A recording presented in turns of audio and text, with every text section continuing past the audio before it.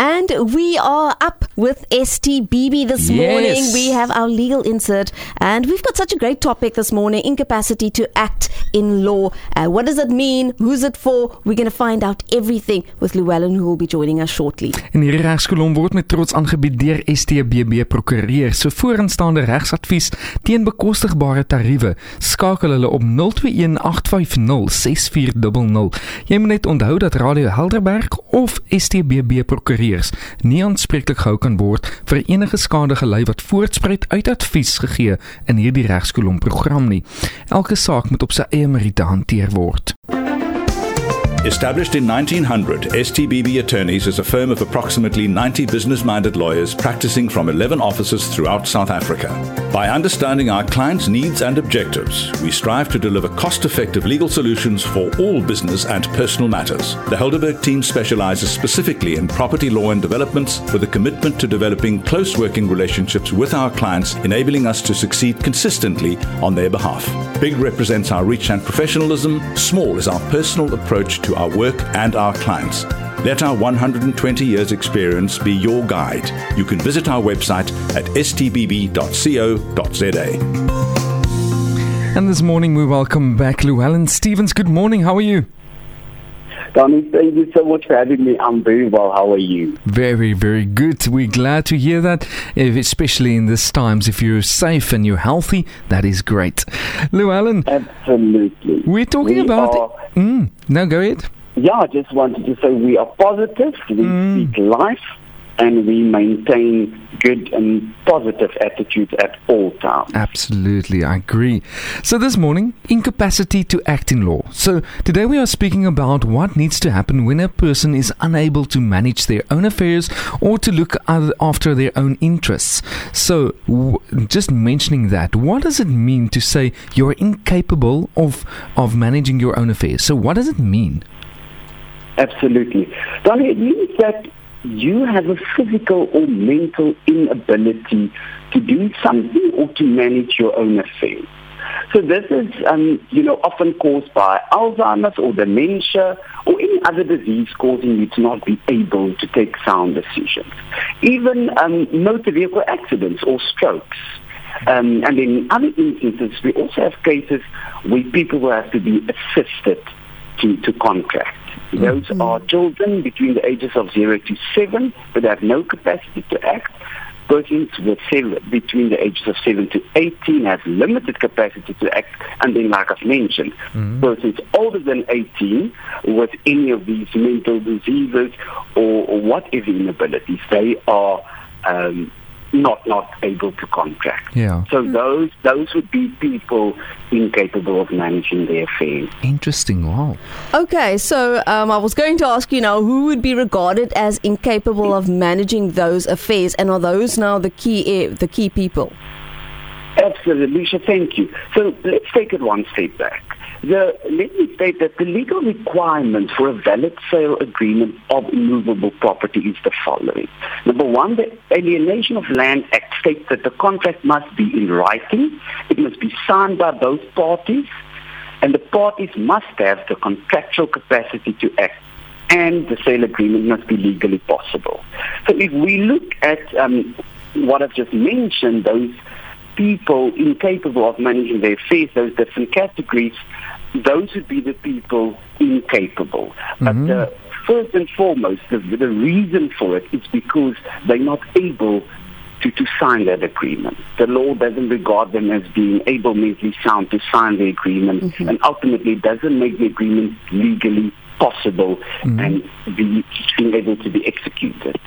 Llewellyn, okay, so now we're talking about incapability of managing your own affairs. What if I have a relative or a client that falls within this ambit? What can I do? Exactly. So, great question on, and you're asking it correctly. Someone that is a relative or an interested party, they would bring an application to the High Court. So they will approach an attorney, like STBB, and we will assist you in drafting an application and bringing that to the High Court. So there are ultimately two routes that you can follow. The first is the common law route, where a curator ad litem and curator bonus will be appointed, and then the second is where a person has a mental illness, then will apply to have an administrator appointed in terms of the Mental Health Act. Yeah. So I just want to make that distinction. There are two routes we can follow. Number one, in terms of the common law, have a curator appointed, and number two, have an administrator appointed in terms of the Mental Health Act. Okay. Okay, so you are speaking about terms here that may just be above our level quickly. So what is the difference between the curator bonus and the curator ad litem? Is that how you pronounce it? All right. Yeah, ad litem.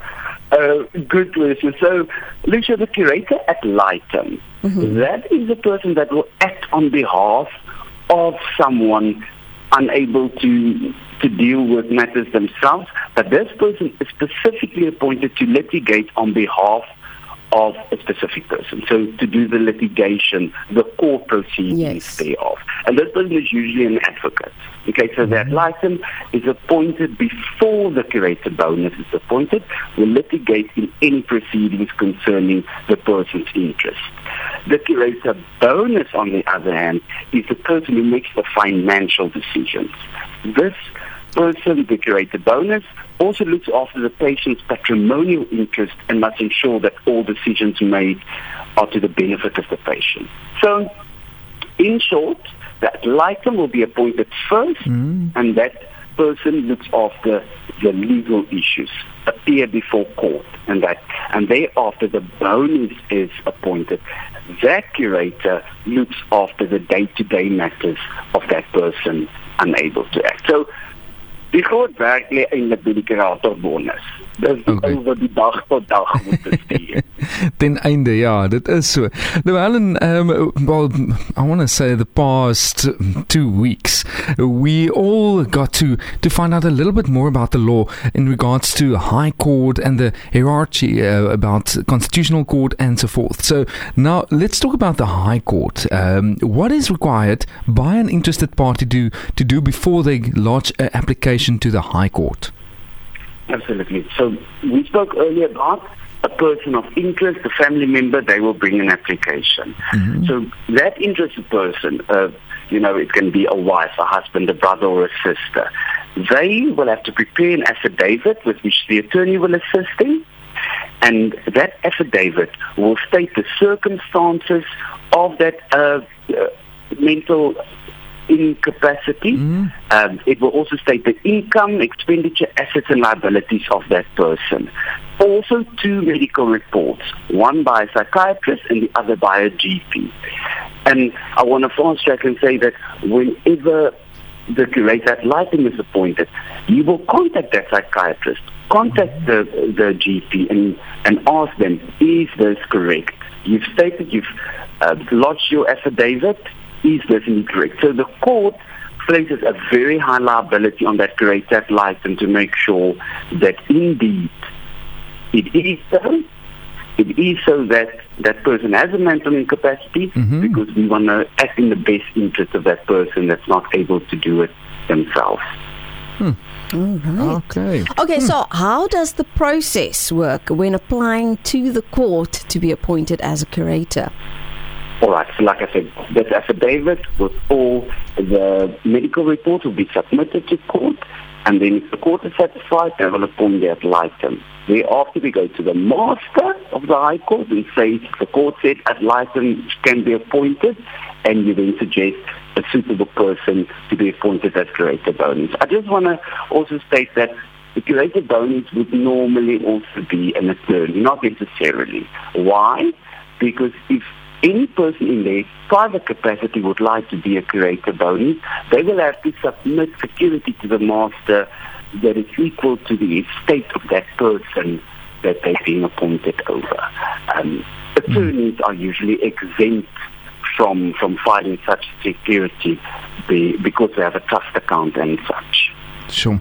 Llewellyn, so I just want to say, anybody out there that would like to be curator bonus, just know that you will have to file security as large as the estate of that Yeah. Llewellyn, unfortunately ran out of time, but there's still lots I wanted to know, the cost in this, just alternative methods to follow. But the thing is, we know that we can always just push on the STBB's button to find out more. And the one thing is, if you're not following them on Instagram, you should definitely. Very active, the Big Small Firm, you'll find it. It's very easy to just bounce it in STBB, and you'll find it at law there, the Big Small Firm. Llewellyn Stevens, thanks a lot for chatting to us this morning. Donnie, thank you so much for having me. Look forward to being with you very soon. Yes, definitely back in studio. That would be lovely. So be safe. Look after yourself. We'll chat again next week. And yourself, have a great one. Ciao, ciao. Thanks, bye. Hierdie regskolom was met trots aangebied deur STBB Prokureurs vir vooraanstaande regsadvies teen bekostigbare tariewe. Hier is hulle nommer: 0218506400. Jy moet net onthou dat Radio Helderberg of STBB Prokureurs nie aanspreeklik gehou kan word vir enige skade gelei wat voortspruit uit advies gegee in hierdie regskolom program nie. Elke saak moet op sy eie meriete hanteer word.